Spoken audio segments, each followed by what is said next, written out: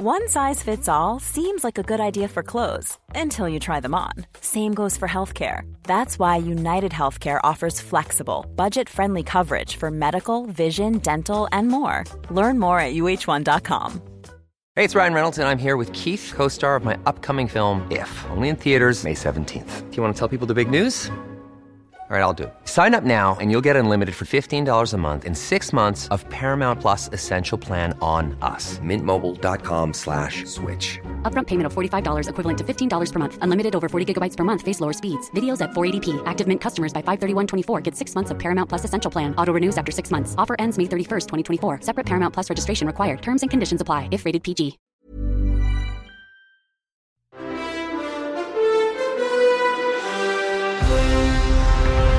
Hi, I'm Damien Huffman with your 7 News briefing for Thursday, January 6.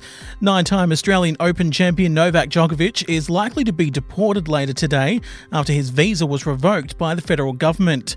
His hopes of landing a record 21st Grand Slam title at the Australian Open now rests on a successful injunction by Djokovic's lawyers to stop the deportation.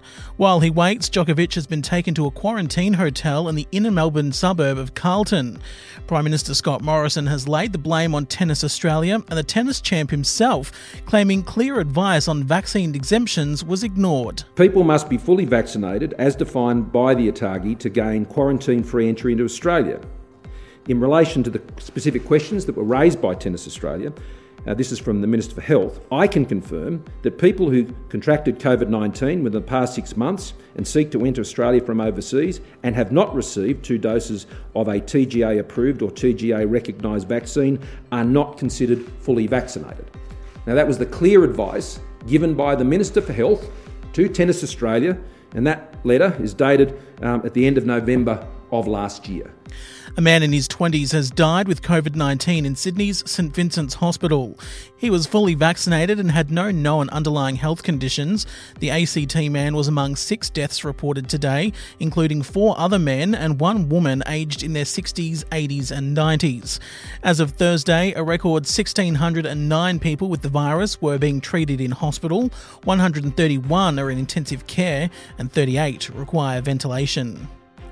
And just weeks after 6 children were killed in a jumping castle tragedy in Tasmania, 1 child has died and 8 others have been injured after strong winds blew a jumping castle several metres into the air in Spain.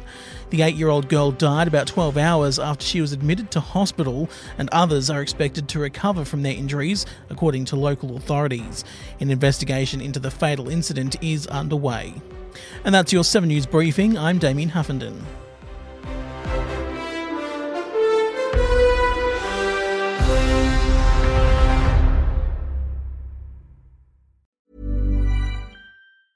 Ever catch yourself eating the same flavorless dinner 3 days in a row? Dreaming of something better? Well, HelloFresh is your guilt-free dream come true, baby. It's me, Keke Palmer. Let's wake up those taste buds with hot, juicy pecan-crusted chicken or garlic butter shrimp scampi. Hello Fresh. Stop dreaming of all the delicious possibilities and dig in at HelloFresh.com. Let's get this dinner party started.